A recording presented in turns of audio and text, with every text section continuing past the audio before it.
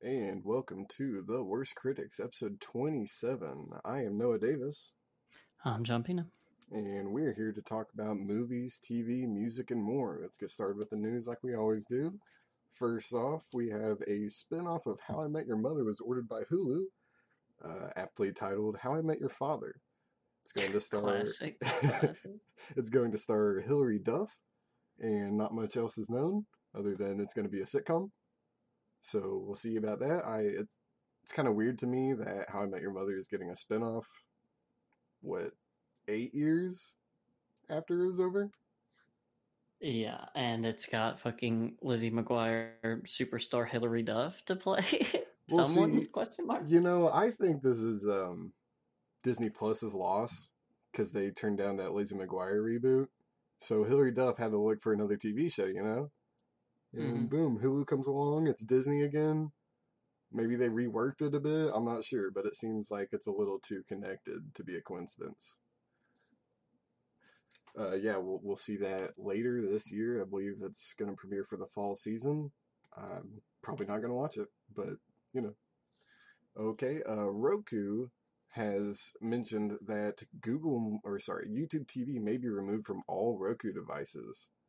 Google has apparently asked them to limit searches on the YouTube app to only YouTube results, but Roku wants it to be an all-around search engine. So your search results would hit Netflix or HBO, yada yada. And the most interesting part about this piece of news for me is that Roku apparently makes up 44% of streaming traffic in America. I believe it. I mean, it's literally like a Fire Stick or an Apple TV, but cheaper. And it's like what's it called? Like it's sold. I think I forget where I read this, but it's like one of the most sold devices at like Walmart, like in the electronics section. So I totally believe it. It's just a really affordable way to get your streaming.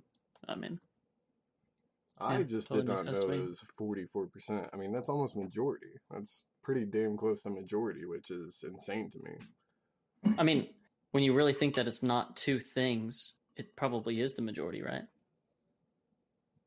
Like, even if it's not technically more than 50%, right? But if it's split 8 ways or 9 ways. Right, it's probably definitely number one up there for sure. That's insane to me. All the 44% of streaming traffic in America can now watch those Quibi originals. But, so Russell Crowe, I think we announced this, or talked about it a couple weeks ago, where Russell Crowe was cast in Thor 4. Yeah, but we didn't know what. Yes, now it has come out that he is playing Zeus, I presume. Interesting. Yeah. The Greek god, Zeus. Yeah, Thor's father, I believe. Oh, yeah, definitely. Thor's father, for sure. Jupiter, all that stuff. Yeah. Odin, Zeus, same guy, right? So this is leading me to believe that they're finally just going to introduce the Greek pantheon into the Marvel Cinematic Universe. I'm not sure if they ever have. Obviously, they've had the Norse one, and the Greek one has played a part. Hercules is a huge character in the Marvel Universe, so I'm not really surprised by this. But, maybe he'll set up a Hercules movie. Who knows? I'm not sure. So, like, what? Are there superheroes? Like, the Asgardians are kind of superheroes, obviously, right? Are there superheroes outside of, like, Hercules that are, like, or, like Zeus's children or anything that, like, get a part in the Marvel universe? Like, I literally had no idea that non-Norse mythology was even canon. Yeah, Hercules is a huge part of like classic Thor. A lot of classic Thor storylines. I'm pretty sure Hercules and the Greek pantheon started as like villains for the Avengers way back when, and then slowly got adopted into just kind of the larger Marvel roster. But yeah, they talk about. I'm pretty sure they talk about like Indian god, Kali the Destroyer, or they have a lot of mythology within Marvel. They get to play around with it. That's pretty cool. Yeah, I mean, I'm pretty sure Marvel's the company that had the creator, who's basically the god of the Marvel universe, but he's just the writer. Right. So, yeah, I mean, if we get a Greek Pantheon movie, I wouldn't be surprised, but it's kind of crazy that Russell Crowe is playing, I would assume, a non-major character in this new Thor movie.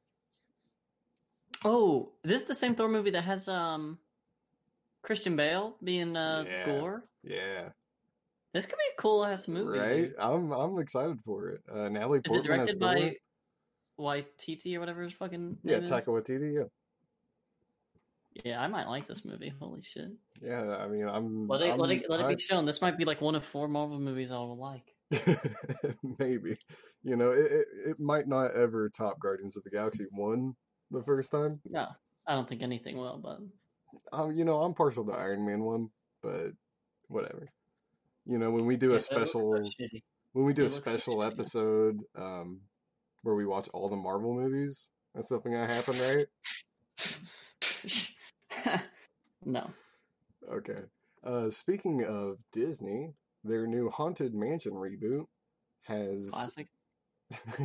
of course. I mean, Disney and reboots. Come on now. Right. Name Yeah. a better Literally. Yeah. combo. Yeah. A more iconic duo there is none. Yeah, the movie will be directed by the director of Dear White People, Justin Simeon. It's actually a really good show, so that's kind of hype. See, I've never watched it, so I'll take your word for it. You wouldn't get it, honestly. I mean, I'm not gonna argue. I'm not gonna argue with that one. But I just think it's interesting that the Haunted Mansion, is that really relevant still? Or was it relevant the first time? The movie, if I recall correctly, was shit the first time.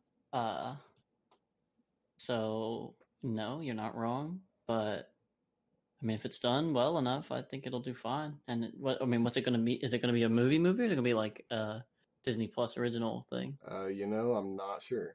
That's a toss up these days. Yeah. Well, in either way, like I imagine it's only going to. It won't cost them fucking $1 zillion, and it'll make at least some money back, especially if it's actually, shot and released by the time theaters are actually a thing again. Yeah, you know what? I was thinking about it. I just recalled that Pirates of the Caribbean is an attraction-based movie. So I guess I can't say anything because that movie or that series prints money for them. Correct. And they have that, what's that new one? Jungle Cruise with The Rock. I think that comes out this year. Yikes. All right, that's enough. You're making me nauseous. All right. Well, speaking of reboots that are going to get you excited, Lionsgate is contemplating or thinking about producing a TV show based on the Saw series. That could be interesting. It's played out, but as a TV show, that might be better than the movies. The movies are so fucking boring. I'm gonna hold my judgment until that new Book of Saw comes out, and then maybe I'll be open to a show. Because if you just said a show right now after watching, all 8 of those, 5, yeah, yeah, after watching all 8 of those, I'm okay on a TV show. I don't really need that. I don't think.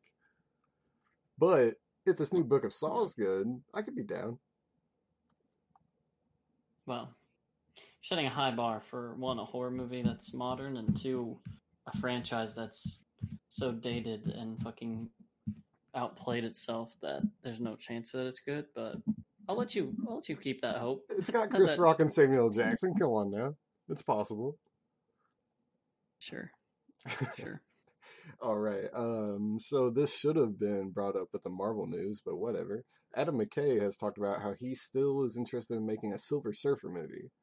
I'm not sure if you care about this at all, but I would really like a Silver Surfer movie as a fan of the original animated series and just that cosmic, galactic feel of Silver Surfer and all of his plot lines.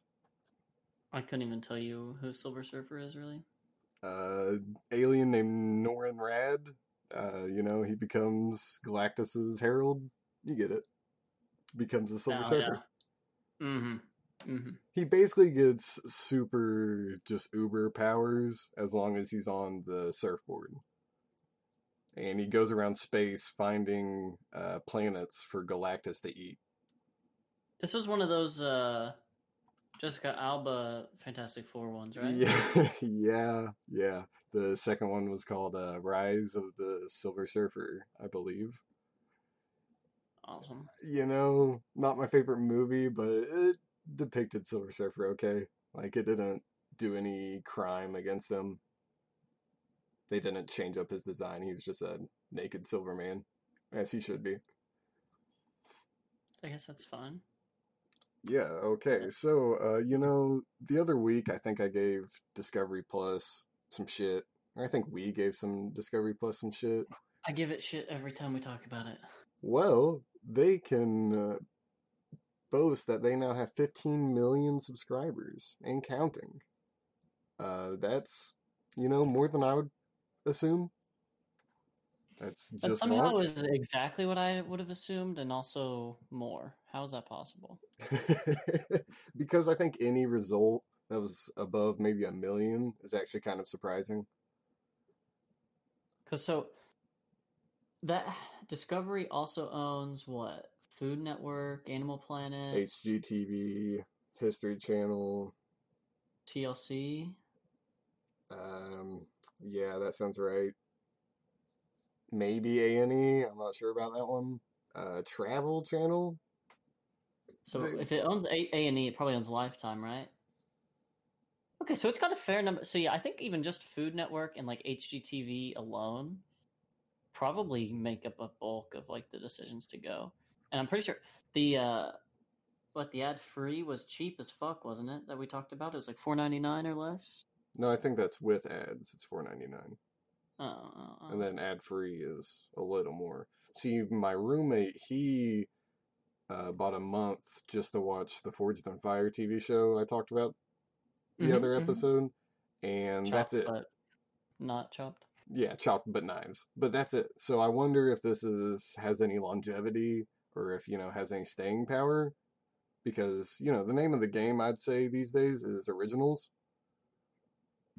So without... What is it? Is it 15 million subs over its lifetime, or is it 15 million subs currently? I believe it's active subs. Like right now. Yeah, actually 3 days ago or so when this article came out. Right. But yeah, I mean, you know what? Good on them, I guess, for maybe making it through. I really doubt it. I don't see Discovery Plus lasting forever.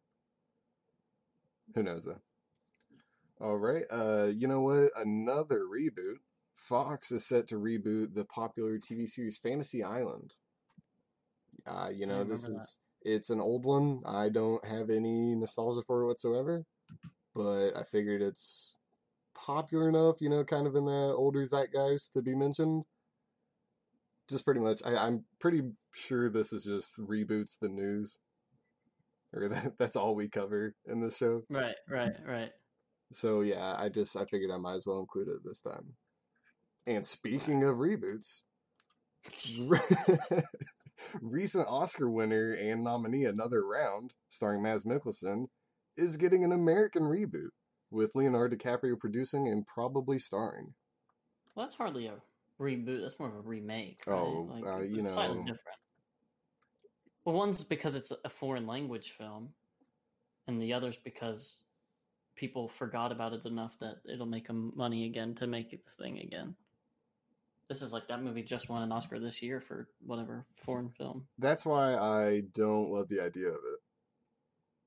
Like, the movie just came out, guys. Let it breathe a bit. Well, and like the concept isn't even that crazy. Like, literally the only thing that would make it different is like maybe some American culture, but mostly just English. Like, that's it. It's totally different, Feels a little bit lazy. I mean, and this is totally a movie that I would rather, I think, watch in the original language. So yeah, this is just weird. Yeah, I'd say every live action movie I would want to watch in the original language. Like, I mean, it worked so well for the Old Boy reboot. Spike Lee did such a great job. It's funny that was the first thing that came to my mind too. Because it shouldn't happen. This just shouldn't happen. It's not how it works. This won't make the movie any better. If anything, it'll probably make it worse. But yes, you're right. It would probably make it worse.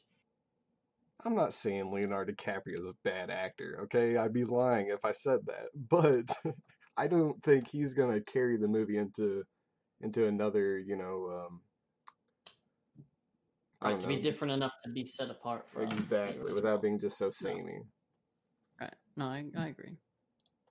And you want to see this transition? Speaking of Hmm. another reboot, My God, all right, that's enough. I'm fucking going home, dude. we're just gonna have a list of reboots every week. I'm gonna list them off. All right, I think it should be its own segment, just reboots. this one comes in way of Elizabeth Banks. She is going to produce and star in a Flintstones reboot. It's currently titled Bedrock.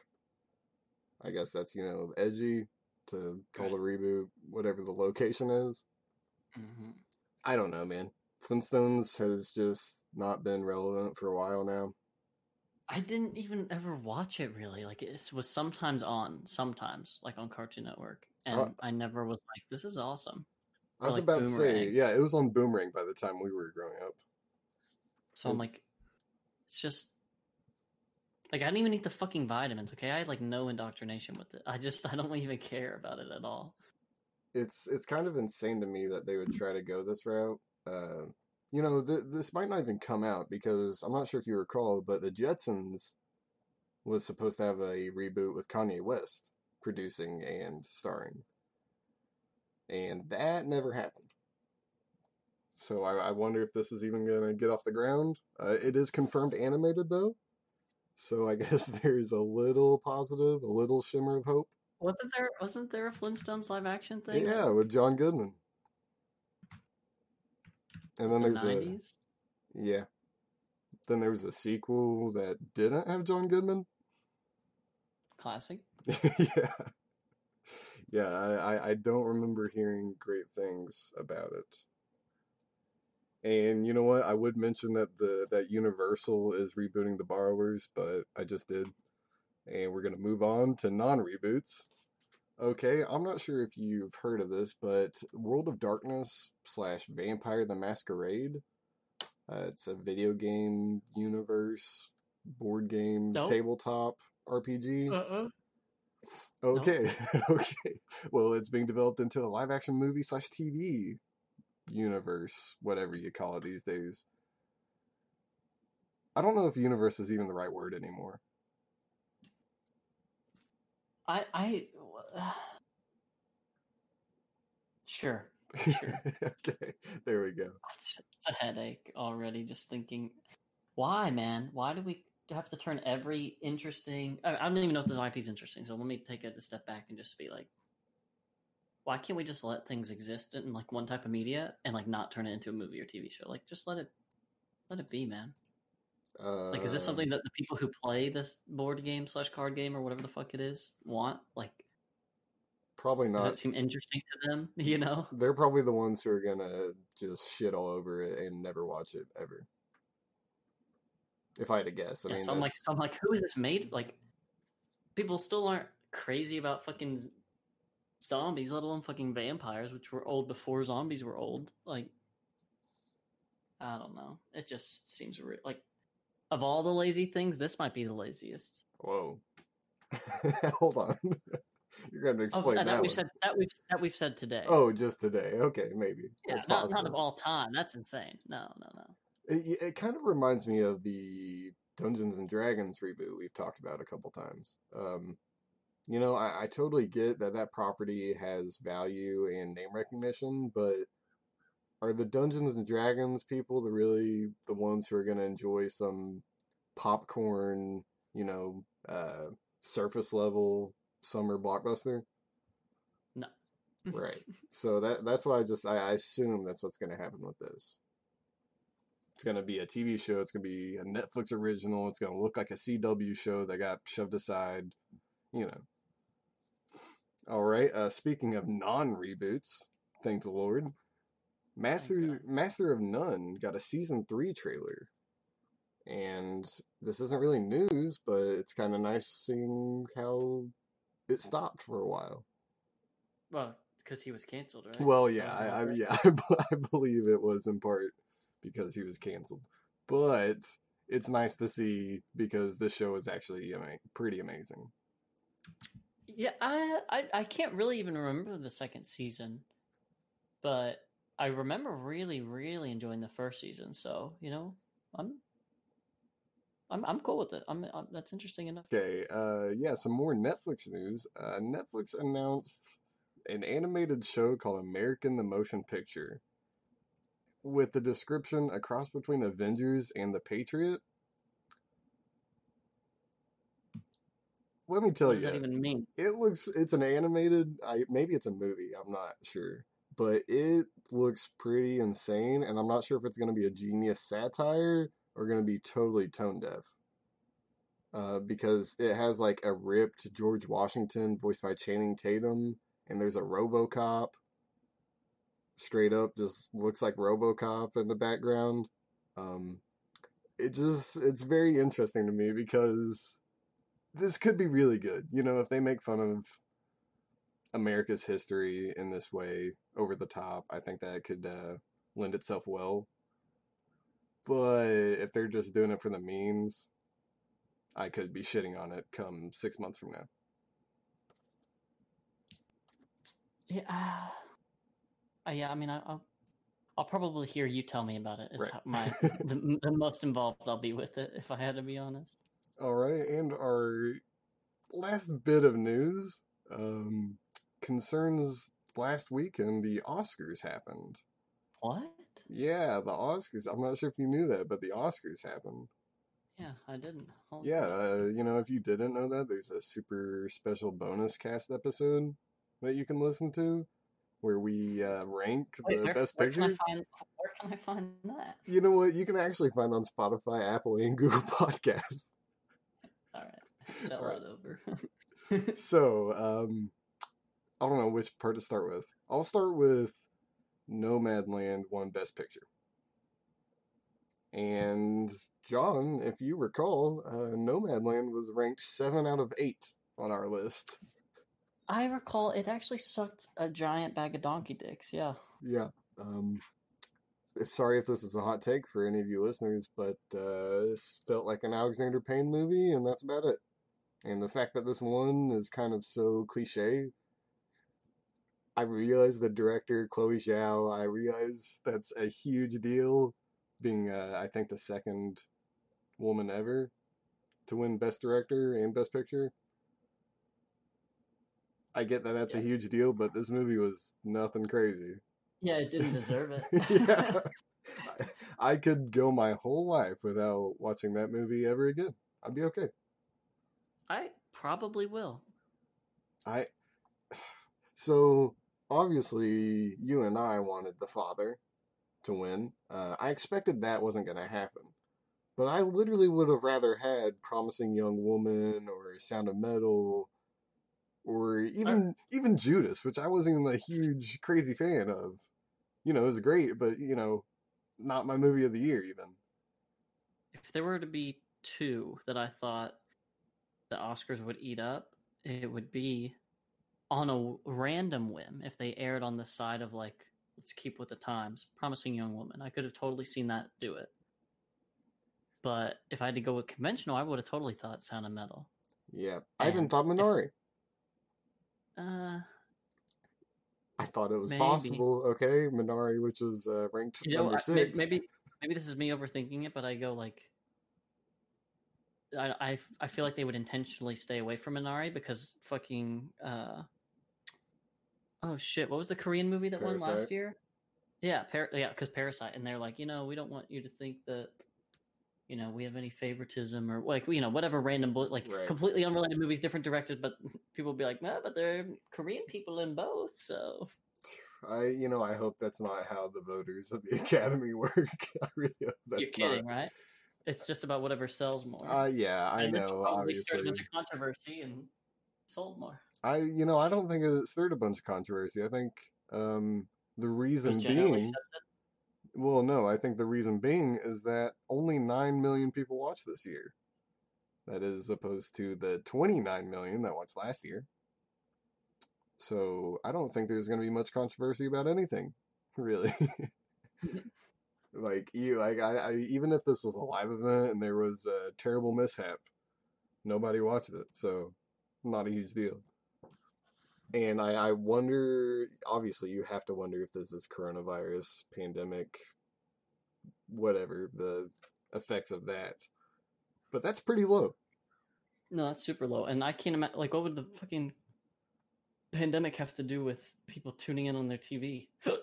You know, well, maybe they didn't go to the theaters to watch the movies.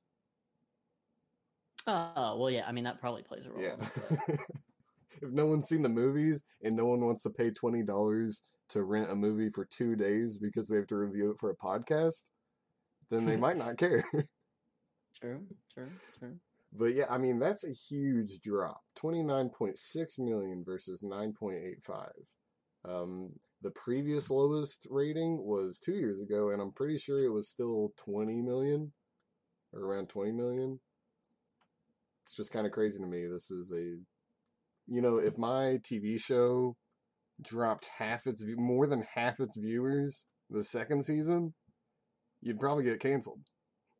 Yeah, that sounds bad. At the very least, Yeah, I mean, like, I guess there's going to be an Oscars next year. Hopefully I guess they'll chalk it up to something and blame it on coronavirus, obviously. It's the pandemic. But yeah, that is our last piece of news. If you want to go over the album releases for the week. Sure.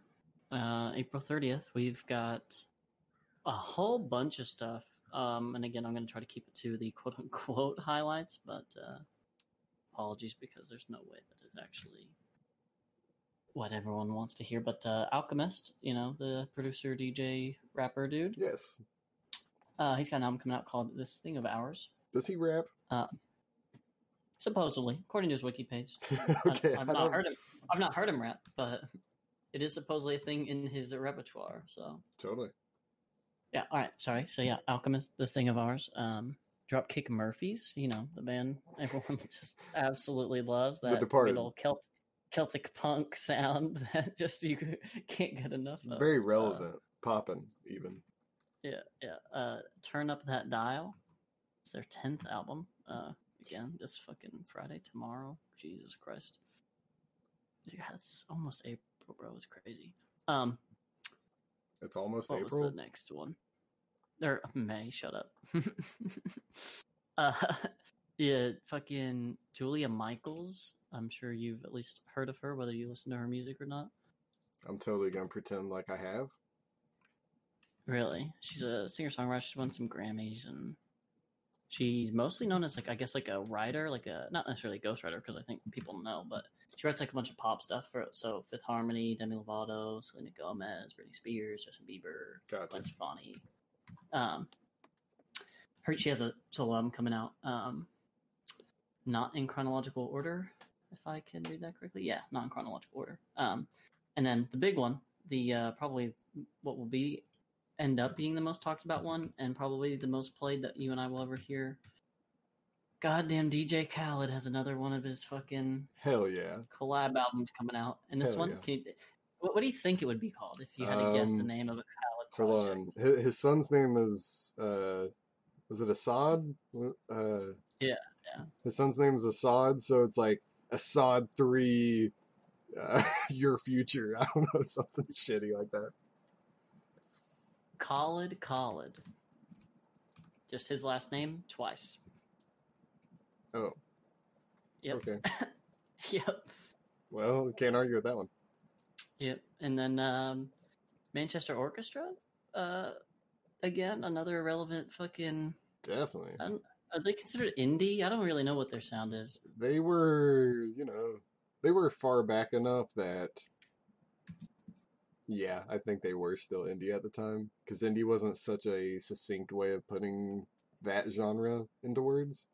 Yeah, I think indie probably fits best. But yeah, the Million Masks of God, which could people come out with way less pretentious album names, please? I don't know. I'm okay with it. It's kind of metally. It's just so fucking dumb. There's a Pink Floyd live album coming out, which no one cares about, and I won't talk about How anymore. many people of Pink Floyd are even alive these days? Well, it's just a live, like from the '90s. Like someone just ripped just the YouTube re-release. video, yeah, and put it out as an Got album. Yes. And then for the bonus special, I've never heard of this group / person, but it sounds interesting, and I want to check it out. Gojira, a French heavy metal band. Yeah. Never heard of them. They got a new album coming out. I couldn't tell you a single song, but they might have had a song on Rock Band. Maybe Rock Band 2. Maybe that's how I know them. But yeah, I mean, I wouldn't have known from the name alone, you know? I just would have been like, oh, sound cool. But yeah, that's it as far as albums go. Unfortunately, not a ton of stuff, but I think that DJ Khaled project will probably be fucking gigantic. Okay, you want to move on to the highlights, show and tell of the week? Sure thing. You can start if you want. Yeah, since we cut out last week, I just kind of fused just one thing. So I watched Pushing Daisy Season 1. Nice. I really enjoy the writing and the character interactions. But damn, man, I don't like the whole whimsical, maybe the whimsicality, whatever you want to call it. The early Tim Burton or early 2000s, late 90s Tim Burton kind of feel. Oh, yeah? Yeah, that's just not my thing, you know? I want to like it. That kind of melancholy happiness, however you want to phrase that feeling. I don't know. Right, like it's dark and eerie subject matter, but somehow it's like just spun on its head and is somehow now like light and whimsical, and you're rooting for, you know, weird necromancy. Yeah, exactly. It's so casual about its subject matter that there's definitely nothing like it, I don't think, or I don't believe. So I really want to finish it because, you know, it's just so unique, and the character interactions are insane. They're like, that kind of writing makes me feel like an idiot sometimes. Just because, you know, their quips or their reactions to each other. It doesn't feel like a writer set up their joke as much as, oh, that's what the character would say. Right. And, you know, I got to give it props to that. Lee Pace always kills it. And then he's excellent in it. And honestly, so is I'm forgetting the actor's name who plays the detective that works with him as partner. I was about to say I do not know his name. But yeah, he's excellent. Yeah, but yeah, I might finish that. Might not. I'm gonna try to. I finished season 1, so. Well, and I told you I wasn't sure how season 2 would end. It ends nice enough. Like it ends with an ending that, at the very least, if not like expected, is appreciable.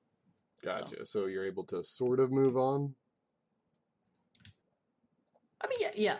There's no big, huge, looming questions just left in the void or anything. Gotcha. Okay. You know, I was debating whether to put this one with the news or not, but the other week it's probably a month or two ago, I said I watched a Netflix documentary called My Octopus Teacher. It apparently won an Oscar. Yeah. And I didn't care for it, so this is just reiterating why I don't do the Oscars mostly. The fact that this won an Oscar and the lesson I learned from it was be empathetic and hang out with an octopus instead of your family for a year. Yeah, so I just wanted to mention that. I'll move on to Falcon and the Winter Soldier. Ugh. That first episode was rough, man. You told me, or you warned me about it, and I didn't believe you. But damn, that first episode was so boring and almost set up nothing that I cared about. It was almost impressive. Yeah, I finished, well, you know, I watched half of it. I fell asleep about halfway through. It's only like a half-hour episode, which is hilarious. But, like, you gained nothing from watching the whole thing, other than, like, slightly setting up the show. Yeah. And for a first episode, like, that's, like, one of the worst things you can do, I feel like. Like, everyone already knew who the characters were. You've done nothing to introduce these characters together outside of you've introduced these characters together, you know? And to spend 30 minutes saying, like, hey, these two guys might work together now. Hi. Like, I don't know, it felt really dumb. And then they obviously introduced the new Captain America, which is whatever, but that's like literally what in the last 30 seconds.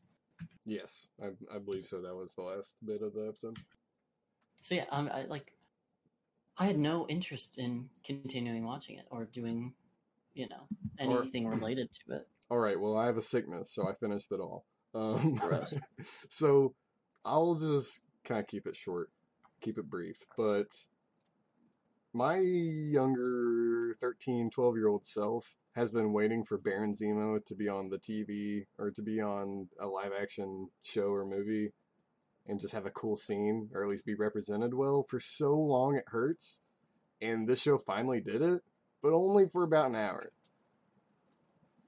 Baron Zemo gets a really cool scene or two, and he has some really good writing. He's well written for the character, very faithful. But that's it. Other than that, the show does nothing I cared about. It had some stupid emotional value, just stupid emotional value. It didn't feel real at all. It just felt concocted to give Anthony Mackie's Falcon, to give him some reason to not be Falcon or to be a regular person, Oh, he has this Earth life or he has this regular life that he has to look out for. And it just doesn't mesh well with, what the show is actually trying to be, which is like this action anything thriller. else is happening. Yeah. And the show doesn't really do anything for me. I can't tell if I'm being pandered to because they tackle race head on. I mean, just head on. And I don't know, I can't really judge it by that. All I can say is I couldn't tell whether it was good or not when it came to that, or whether it was tasteful, It kind of felt like Disney just admitting to, or not admitting, but recognizing that having a black Captain America is a big deal, but almost felt forced, if that makes sense. So yeah, yeah. So judge for yourself. I'm not sure, but yeah. Moving on to music, that Norah Jones live album compilation album came out a couple weeks ago, and I just want to talk about her cover and rendition of "Black Hole Sun." It's her tribute to Chris Cornell. It's absolutely fantastic. I've probably listened to it 20 or 30 times since it came out because it was just on YouTube because she played it at a live show. So it's really nice that this is on Spotify and I have easy access to it. But I would definitely recommend. Then Azizi Gibson came out with a new single called Zoo, X-U. And, it's Azizi Gibson. I really like it. Whatever. I don't want to interrupt, but because that was on my list of things too. I thought it was terrible, that song specifically. It didn't sound like normal Azizi. It felt like really boring, like sing rap garbage. Like it just was. I don't know. I really was like, this album needs to come out already because he's dropped like 6 singles. I told you. Now my hype is dwindling. I told you it'd be at least a month till that other single came out. I know, but how many singles? Like, there better be 20 songs on this thing, or he's released half the content. He usually puts 16 to 15, maybe 20 on an album. But did you not listen to Zelda's Lullaby? Because that's very singer rappy, and I thought you would hate that one. But yeah, it's Azizi Gibson. You know what? I still like it. And my last little bit is. Sorry. You know what? You're not stupid for having that opinion. Oh, thank you. Well, you're stupid for not liking it, so how about that one? Oh, fuck. Yep. Played yourself. All right, so let me reframe that, actually. You know how I listened to that one EP by a guy named Tommy Newport? Yes. Well, he came out with a single featuring Earth Gang. Mm-hmm. And it's called Stargazer. Mm-hmm. The first time around, I wasn't really a huge fan, but I think the more I listen to it, it's definitely growing on me because it almost feels like 2 separate songs. It's got that. What was the Anderson .Paak Bruno Mars song? Leave the Door Open? Yeah, Leave the Door Open. Where it feels like two separate artists on one song, or you know what I'm saying? Just two separate ideas on one single song where they both stand out, but they're not meshing too well. So, it's good. It's alright. I'd definitely listen to it. And that's all I did. So yeah, I genuinely couldn't tell you if I watched anything in the last 2 weeks outside of the movies that we've talked about, and one Kong versus Godzilla. Yes, I can't wait. So they really, again, I mean, you've talked about all the points so well that it's almost doesn't bear repeating. But then you remember that this is like, you know, like a $200 million summer blockbuster type movie. 200 million. Yeah, and you're like, oh yeah, it was shit, and here's why. So 40 minutes in, and you get like a half-baked fight. Yeah. And then finally, at the end of the movie, you finally get like one big good fight. And, you know, it's kind of cool to see King Kong use like a weapon. But kind of stupid. Like, yeah, also dumb. But it was cool enough. Like, I was fine with that. That wasn't what was so bothersome. The bothersome parts were that, one, like, Bryan Cranston who? You know? Like, oh yeah, that just wasn't a character. Don't worry about that. And then there was like so much human content for so little like investment in the characters. Yes, it was weird how much human like content there was. Yeah, they somehow progressed the plot without making me care at all about what was happening.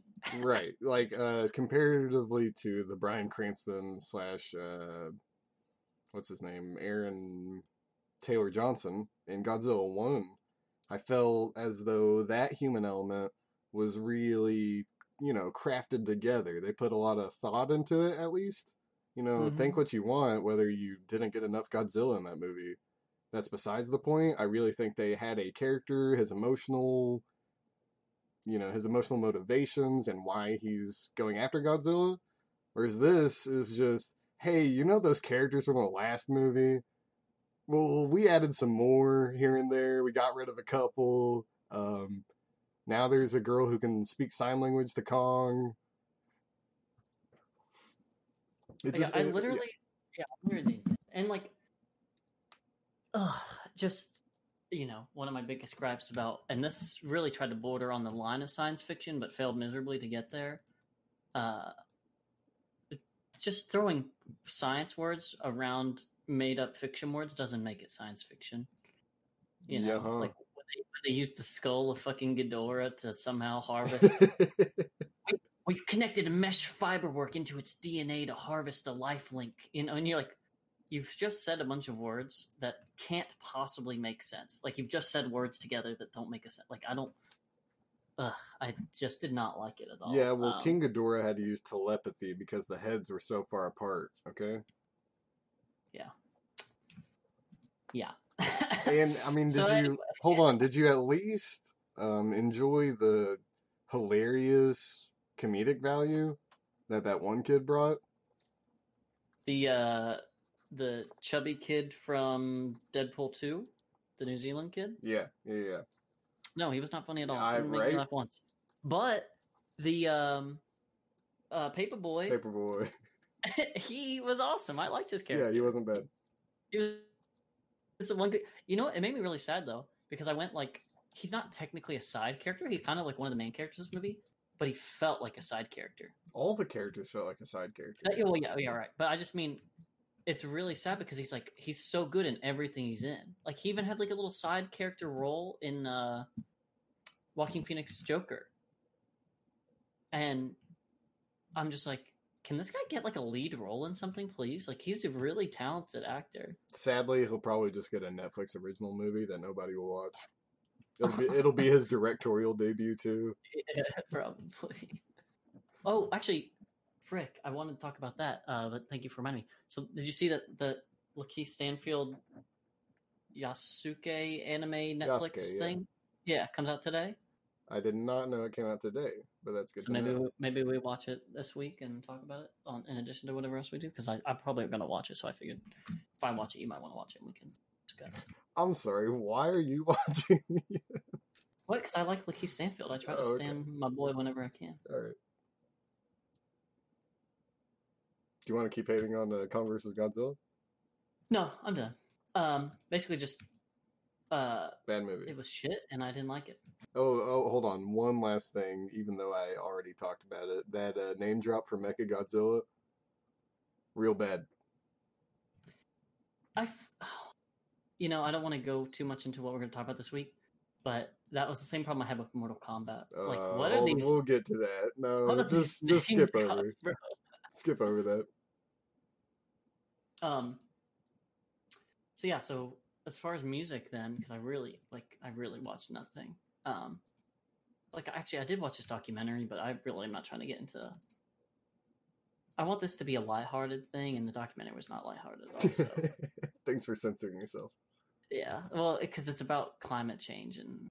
Yeah, you know. I don't want to get on like a vegan soapbox. Listen, thing, yeah, it was a lot. It was a lot. So if you want to watch, and the name doesn't hold back. Like I should have known from the get go that it was going to be a big one, but it's called Racing Extinction. Awesome. That's really optimistic. Yeah, it's I mean, it's probably right, but no, you should watch it for sure. But fuck, that's all I'll say about it. So, yeah, there was this. Let's see, from last week that I listened to that Paul McCartney reimagined thing, the reimagined. Really, none of the songs changed that much for me to enjoy. I listened to one with Hunter, with Dominic Fike, whatever his name is. It's actually pretty decent. You're telling me they weren't reimagined? Well, they were reimagined. They just weren't made better. That's the problem. And there was one. So Anderson .Paak remixed one that was okay. And I think again, I'm just biased because I really like Anderson .Paak. You know. True.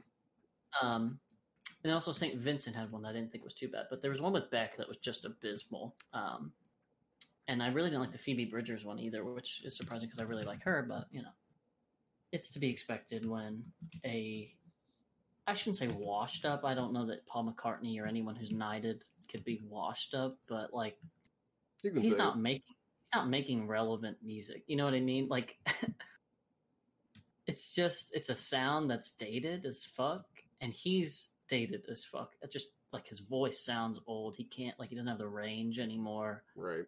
It feels like he's exhausted his writing ability, and so like having these contemporary artists come in and try to spice it up should have worked wonders for his original songs, and felt more like somehow made a bad thing worse for most of them. So yeah, if you really like Paul McCartney or like any of these individual artists, maybe check out like one of whichever song that person that you like did. But I can't really recommend it. It was not particularly good. It was pretty one note, which is again unfortunate. And then again, I've been browsing my like suggested pop lists of like random playlists on Spotify that I get recommended from Spotify itself, the old algorithm there.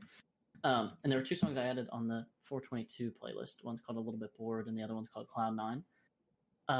It knows me so well that every week I end up finding like 2 or 3 songs like this that are just like instant bangers for me. And again, they're not actually bangers, so take it with a grain of salt. I love the opposite experience we get from Spotify recommendations. Because I don't think Spotify knows me. Spotify, every time I listen to, this is a very specific situation, but every time I listen to one of Azizi's new singles that came out in the last few months, if I let it play, it'll play a song by Xavier Wolf, who's a rapper I enjoy, and the song I enjoy. But I'm telling you, it's every single time. So I swear... Oh, you like Azizi? You like this song. I swear, at the end of the year, Xavier Wolf's going to be my top artist, but I haven't, sought him out at all. That's funny. That's just my experience. Yeah. I mean, we definitely are having different experiences about that, but it's okay. We can't all be perfect. So yeah, then the 429 playlist, today's playlist, I listened to that fucking I talked about it on one of the the albums coming out thing, but I listened to that full Porter Robinson. I don't know, like electro pop, EDM kind of shit. I like one Porter Robinson song. There's a whole there's a few people from school that, not current school, but at UK, that like I follow on Instagram and stuff, and they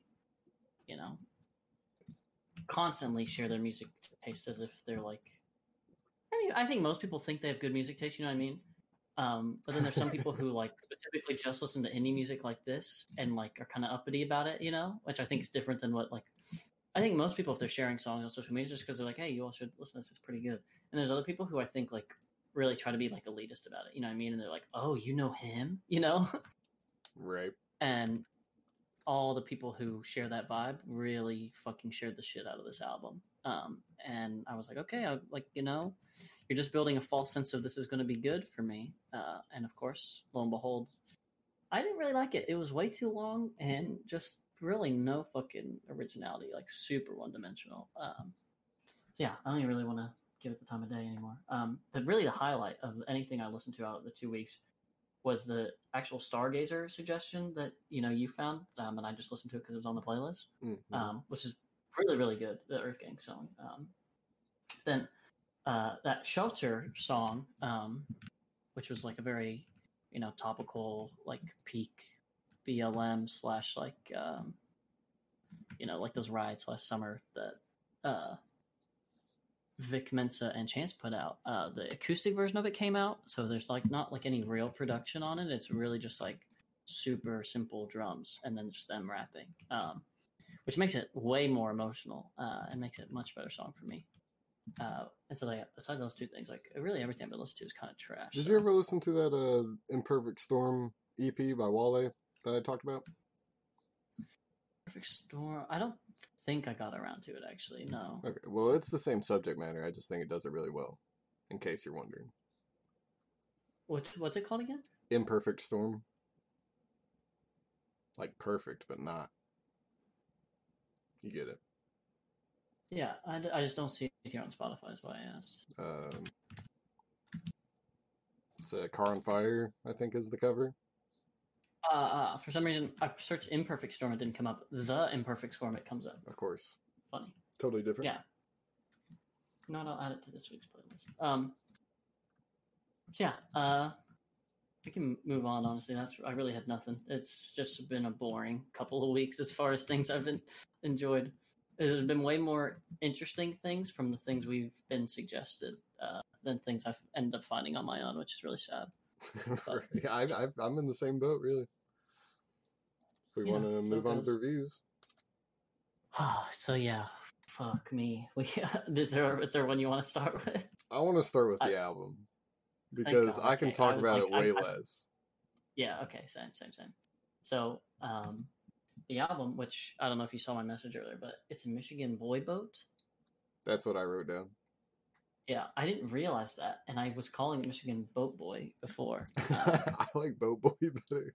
It makes more sense to me in my head. I go like, he's a boat boy. What the fuck is a boy boat? It sounds like a pedophile Michigan ring. boy boat. That sounds like something fucking Jeffrey Epstein has. It's a Michigan boy boat. Yes. Well, there's an evolution because it was a little boat, and now he's a Michigan boy boat. I bet there's a nautical theme and a childlike manner to him. I get it. That's good because I don't get it. But I only get the title. I don't get what the fuck this project was trying to be, and I don't know why an Atlanta rapper who has like super mainstream success is doing this like, let me put on a bunch of Michigan rappers album, and like it just made it was so out of the blue and unorthodox that I was kind of interested just from the sake of like, wow, this could really be something like unique and different. And for sure it was unique and for sure it was different, but in like the worst ways that those two things. I was about to say maybe for Lil Yakhty this is unique and different. You know like, how many for someone who's got like, quote unquote critical acclaim and like huge mega stardom success of like being, worth more than $100 million.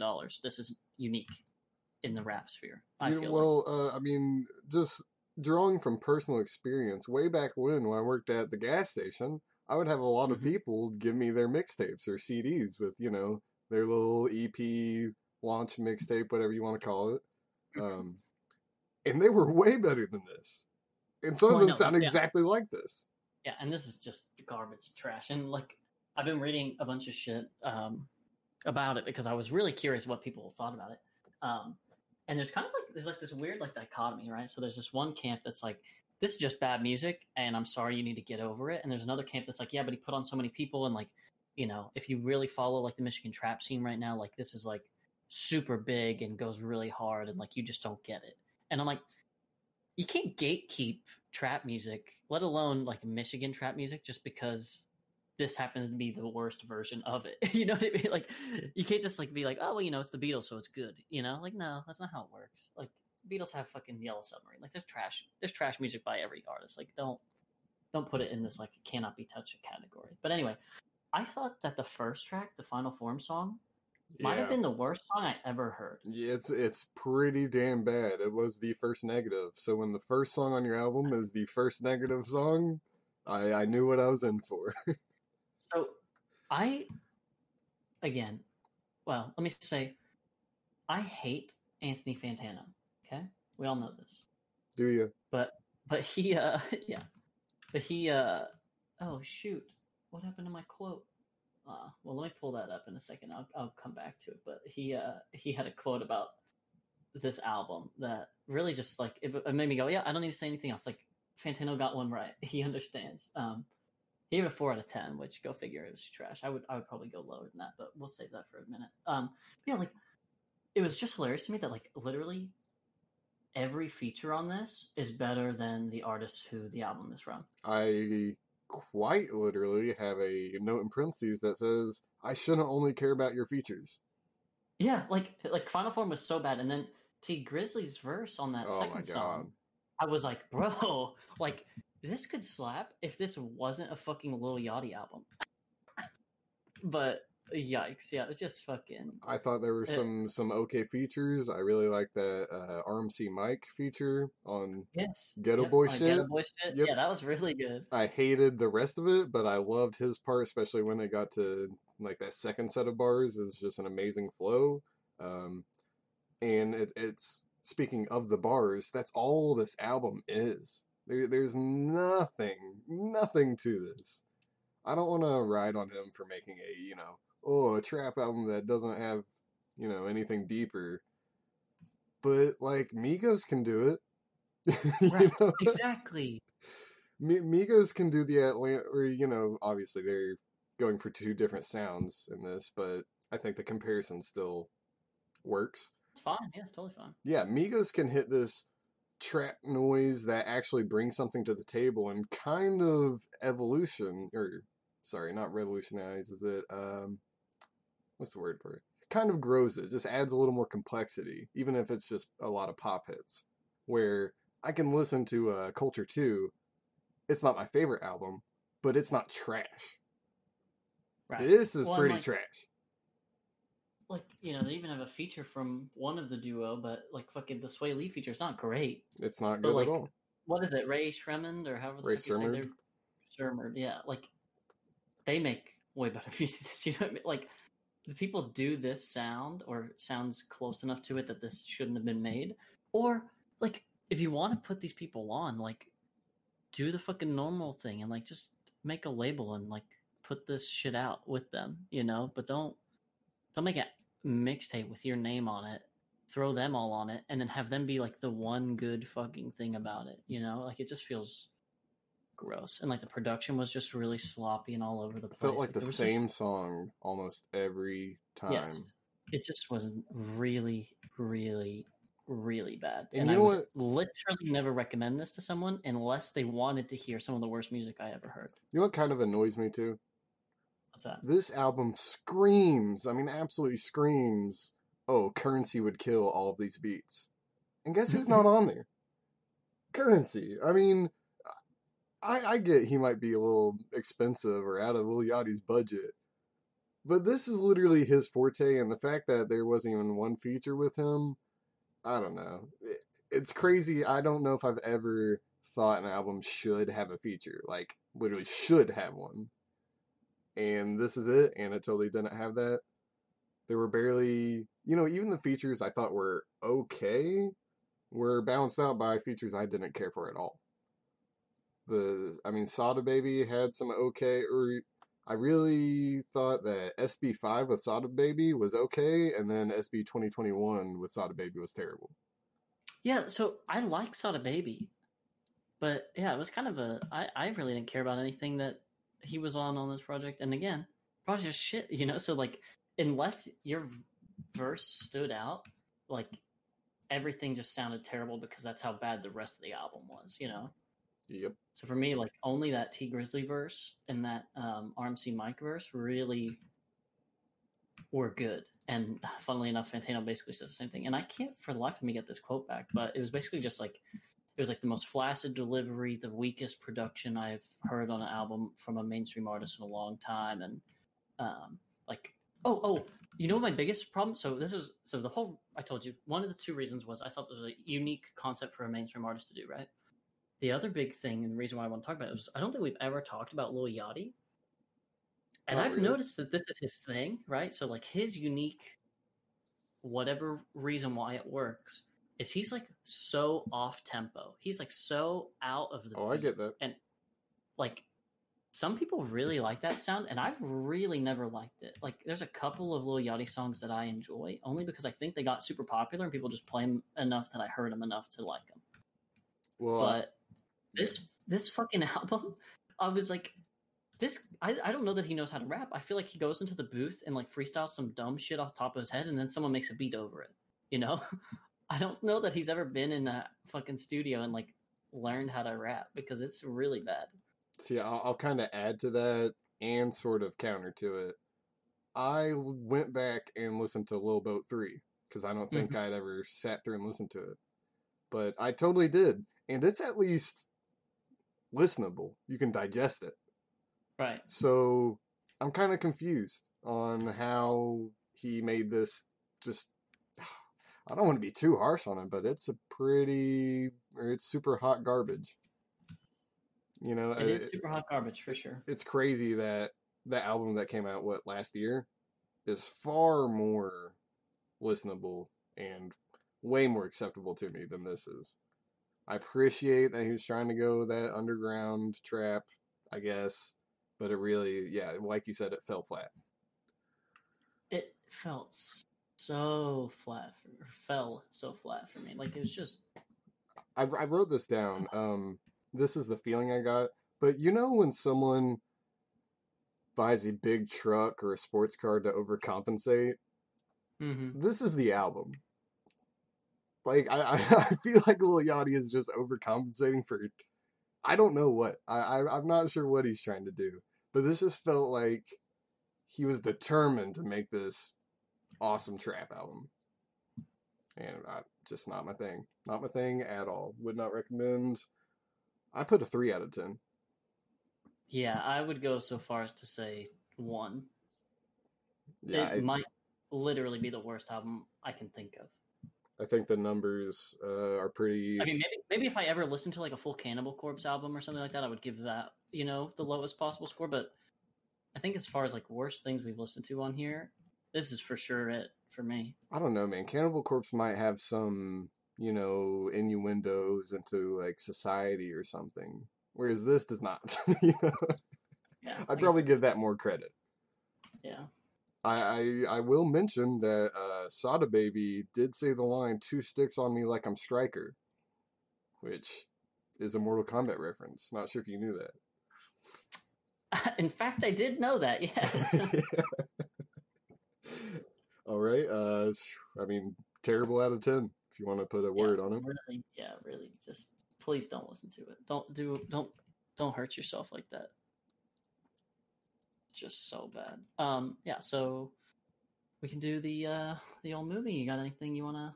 Yeah, I mean, you started that one. I'll do the Mortal Kombat. I want all movie producers and executives to just hear me when I say original characters are never a good idea. I just want to get that out of the way. You didn't like Cole Young? I didn't know that was his name. Never a good idea. The No cap, I didn't hear them say his name, so about halfway through, I realized, oh, that's not Johnny Cage. yeah. Yeah, so that was my experience with it, and then of course the ending. It was the ending. The beauty of having a roster of fan favorite characters with backstories, with fleshed out traits, with with the audience knows these characters. And some kind of repertoire. Yes, and to throw that away just so that we can sort of relate to this world of Mortal Kombat feels so lazy. Just incredibly lazy. I would have rather you added a backstory to one of the other characters. I would have rather you made him Johnny Cage. I would have much preferred that. That literally I thought it was just going to be Johnny Cage, and he wasn't some like Hollywood actor, like douchebag turned good guy. Yep. This guy had a semi-interesting plot, but you know what I mean, like character plot and development. Like, sure, I'll take your word for that. Family and everything, and he was already like, at least at one point about a world-renowned fighter. Yeah, I don't know. They could have, okay, I just want to keep going with this. They could have made this Shujinko, who is a character all the fans don't like. They could have made it that and try to redeem that character, but instead they said, no, let's do this original character. Now I'll get to the actual complaints of the movie. They gave us a text intro after the intro. What's that about? We complain and meme on the text intro. And outro. Constantly. But they did it after the title card. Which blows me away. How that's an accepted, oh, that looks good, man. Edit that up. Looks great. Let's put it in the movie. Yeah. I also, I don't really remember, like, you haven't recently watched those, like, 90s, early 2000 remakes, or, originals, have you? Not recently, no. Because I can't really remember, like, I vaguely recall that Sub-Zero was a bad guy. Yeah. But quote-unquote bad guy. I mean, what's fucking bad in terms of, like, demons. The cosmos stuff. And, interdimensional fighting. But, fucking... I don't recall Scorpion being a good guy. Well, he's been gray area throughout the series, throughout the games. I will say they were very faithful to all that lore. The Sub-Zero lore, the Scorpion stuff, his family, the Shiara Ryu, all that was incredibly well done for what it was. Well, that's my whole biggest problem with this. It could have actually been a fine movie. I would give it okay right now. Like, maybe fine and okay are about the same. Like, it could have been a good movie. It could have been good for what it was, but it really wasn't. And the main reasons were it felt so corny and pandering. Like, where the plot got things right and where they made a character interesting. Like, I felt like Kano was, like, really well done in this movie. Kano was awesome. Kano was literally the only part of the movie where it shined, Yeah, no, I completely agree. And, like, where they did things like that, they would have, like, Liu Kang and I forget what the fucking cousin's name Kung is. Lao. Yeah, Kung Pao, as oh my god.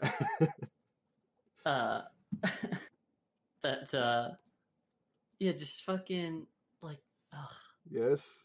When you say fatality and you say all right, finish hold it, on, and hold when on. you say all the video game, like, do it once or twice. Don't do it every time you have a fucking fight. Like, it felt like the weirdest. Like, it felt like if a cinematic trailer with some gameplay in it was all done in live action for some reason. Like, it felt so cheesy to me after, like, the fucking second time. I was going to say something, but it's kind of funny since the first Mortal Kombat was, sort of live action. They, like, took pictures or whatever. Mm-hmm. But no, whatever. I do want to talk about the fan service. So at the beginning, I think, Jax, he says, oh yeah, Eddie Tobias did this. And, that's a callback to the creators of the game. And I was like, oh cool, some fan service. But then they kept doing it. Then the fan service was later. It Yeah. was the whole movie. Then they did the sweep kick thing, which I thought that was enjoyable, but at the same time, I thought that was the best one. Had they not had all the other ones, exactly. If they would have just done the sweep kick, is that your only move? I was like, that's fucking great. Like that is literally so good. But then you say finish him in fatality 4 or 5 times, and flawless victory. Like no one would ever in the middle of combat or at the very end of combat in real fucking life or even in some crazy interdimensional fighting world go flawless victory after you fucking wipe some dude's blood off your hands. Like it was so cringe. That's what kills me is it seems half-assed. You know what would have been awesome? If they had a goddamn interdimensional announcer or interdimensional narrator, where if you heard fatality and flawless victory, it would make sense. It'd be absurd, and, some people might not enjoy it, but at least it wouldn't be Kung Lao saying flawless victory. Yeah. This very controlled monk just... I could have been into, the pandering and the fan service and the almost like the gimmickiness of what the style that they went with it. Yeah. If the plot hadn't been this plot, or at the very least, if this plot was simply like the first hour-long episode in like an 8-part series, like a 1-season series. Totally. No, I agree. Because like I really wanted the tournament, and I thought at halfway mark like there was still a chance that we could get to the tournament. Yep. And then it turned out it was just like just fucking, I don't know, bullshit. Like you got no backstory of like who Shang Tsung was or Shang Tzu or whatever the fuck his name actually is. Yeah, like you got no backstory there. You got no fucking reason to understand like what this big great fight between the underworld and. They gave you They gave you 2 sentences of text, John. That's plenty. Yeah, well, but they also gave you the fucking. Oh well, Sonya Cage has been researching this for a long time, and you should just or Sonya Cage, whatever. She's not Sonya Cage because she's not Sonya Blade. I got it. Sonya Blade. But you're just like you don't care about it like at all. It's just so silly. That's why I think the original character is a bad idea, because you waste time trying to get us to care about this character who I don't care about. I don't care if he has a wife and daughter when neither of those characters are relatable or bring anything to the table, then I don't care. And then you're just wasting the first 20 or 30 minutes. Well, maybe not that long, but the first little bit, the prologue, I guess, you're wasting all that time trying to establish this new character, whereas you could have been establishing Jax and Sonya's, chasing, or Sub-Zero actually chasing those two. You know what I'm saying? They could have shown them, researching or trying to figure out who the Black Dragon was or hunting the Black Dragon. They could have had all these things, but they said, no, let's have a cage fighter and his wife and daughter are somehow pivotal to this plot. It was it was all really weird. Yeah, like, again, I feel like the plot could have been fine had it had more to it, but unfortunately, the movie basically just ends, and you're like, oh. Yeah, after using that super weird ass Deus Ex Machina of being related to Scorpion, right? What the hell is that? Original character aside, I don't understand what that did, other than have an excuse for Scorpion. It had an excuse for Scorpion. You got it. Okay, well, that's not how it should be. Okay, I will say the positive things of this movie. Kano, and then I put Kano, and right under Kano, I put Kano, and then then I put costume design, because they nailed it. This is the first video game movie that has absolutely nailed all the costumes. See, I thought the costume design was pretty good on most everyone, except for that first scene where he's, samurai, fucking, what's it called? Scorpion? What's his name? Hanzo? Yeah. With his little family. Because the set design at that point felt so much like a set. It was so bad. Like, the trees look faked, everything looked so, I don't even know, like so stripped back that it felt like they filmed that at the end of the movie, like at the end of shooting, and just had like no budget left. It's possible. Because it just felt really bad. And so I was like, oh God, like these costumes even look kind of cheap. And then later, it definitely got better. And for sure, oh my God, how did I only hear Kano calling him Kung Pao, Kung Lao. That his hat was actually super well done, I thought. And like, they did interesting things, and obviously they, embedded the fatalities well into it. I wish that like the combat was actually surprisingly so good that I didn't care about like all the CG mishaps with like some of the blood and stuff that I usually care about in a fighty kind of, campy action. I thought the fighting was really weird at the beginning. Was that just me? The UFC fight I thought looked so sloppy, and then the fight with Sub-Zero, the first fight, other than the cool let's freeze his shotgun thing, I mean that was cool. But yeah, I didn't notice any problems in the fight with Sub-Zero, but for sure the two fights before that, like the weird, again, samurai sword standoffs where only one guy can fight you at a time for some reason. It might have been the camera work even, because it seemed like the actors were, believable in their movements, but with how it was rushing over to show you every single kill, especially that Scorpion scene where he's defending himself, it showed you every single kill, but it kind of missed out on showing actual fighting. Oh, so we haven't even talked about Raiden? Yeah. Did he feel like completely underutilized? Yeah. But that's kind of par for the course, though. I feel as though Raiden that's his shtick in the video games. He does his thing, but he doesn't really do it super well. Well, so, again, this may be just me partially remembering or even maybe entirely misremembering how it goes in the fucking, first set of movies, but, like, he has the whole shtick of, like, I'm the defender of Earthrealm, but I can't really get involved in every little fucking trivial, fight that you all get yourselves into, and, like, I'm here to make sure that Mortal Kombat goes on honorably, and, like, if something fucked up happened, like I go and consult with the other gods and like, hey, shit's going on Earth or wherever that I'm at.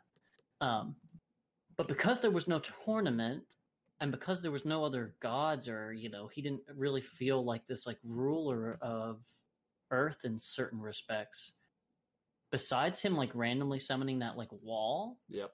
He really didn't feel powerful. And, you had no reason to think of him as powerful or to like be like, it made no sense to me why everyone just like blindly understood that this was like what needed to be done,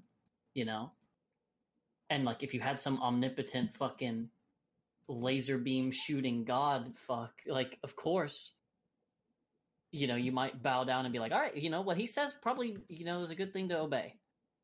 Well, I didn't get any of that from this one. Whereas like in the first one, albeit it was like some weird white-haired white man playing him, I was like, Christopher Lambert, I believe. I was like, at least in that one,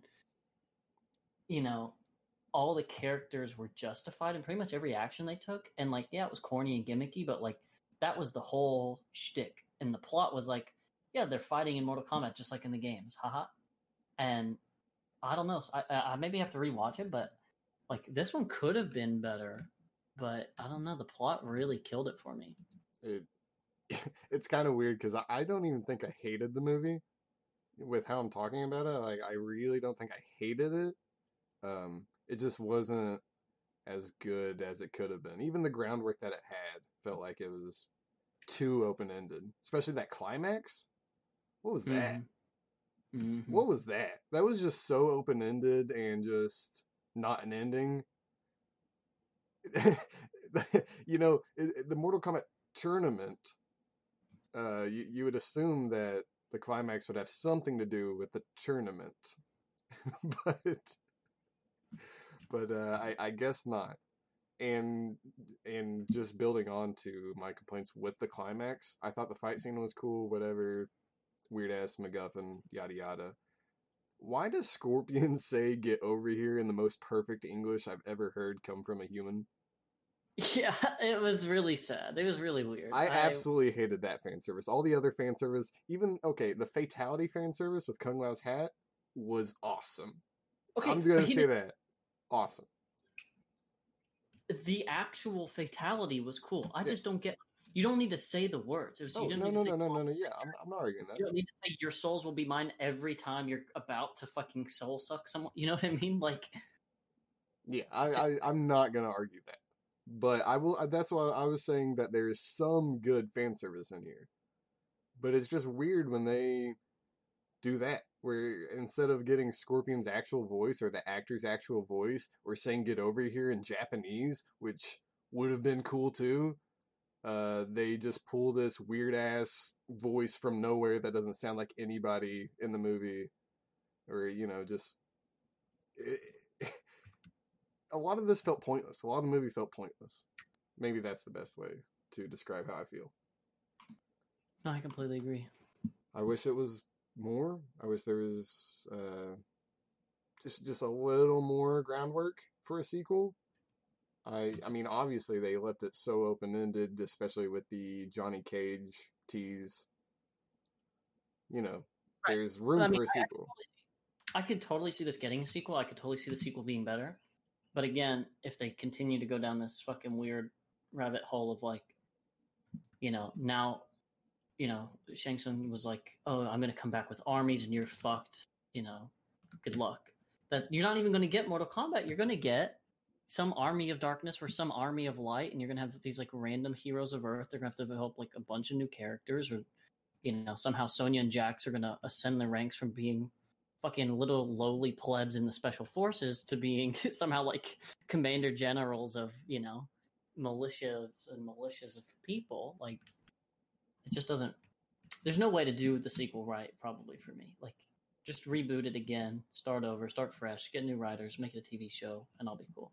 Yeah, too bad, because what was it? Joe Taslim signed on for 5 movies, even though he died. I assume he's just gonna play Sub-Zero's brother because that's the canon. Right, but they take over the name of Sub-Zero because the fucking Lu Han or whatever their names are. The Lin Kuei. All right. If you wanna give it a score or a word or. I think it was a solid like 6.5. I totally think it was Boom. watchable. That's exactly what I put. Yeah, and I think the problems that occurred were totally fixable. They just didn't fix them. Exactly. I think a lot of the characters weren't problematic for me. I think most of the dialogue wasn't problematic. It was really like, what the fuck was the overarching plot? I couldn't really tell you. Like, it didn't make any sense, and I didn't get why the characters had the motivations that they had going to serve that plot, but forget it. Like, I hit those points already. So, yeah, like, it was watchable, and again, if you like action movies and if you like Mortal Kombat, like, it's totally worth the watch. It's definitely not a bad movie. It's just, it could have actually been pretty good, which is disappointing.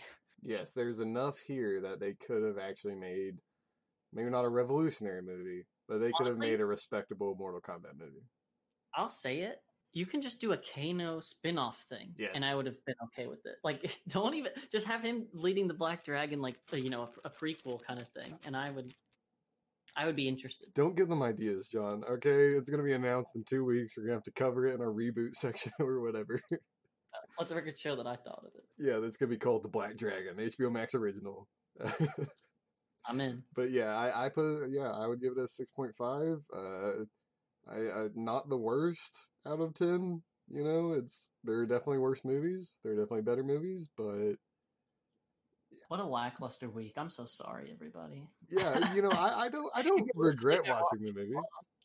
No, but come on, a 6.5 and a fucking 1, like, ugh. Not the best week. Not our best. Yeah, I averaged a 3.5. Well, hopefully this week is better, as our movie is going to be Paddington. So our movie this week is going to be Paddington, and our album is going to be Smiling with No Teeth by Genesis Owusu. This has been episode 27 of The Worst Critics. I'm Noah Davis. I'm John Pino. And you can check us out on Spotify, Google, and Apple Podcasts. We're out of here. Peace.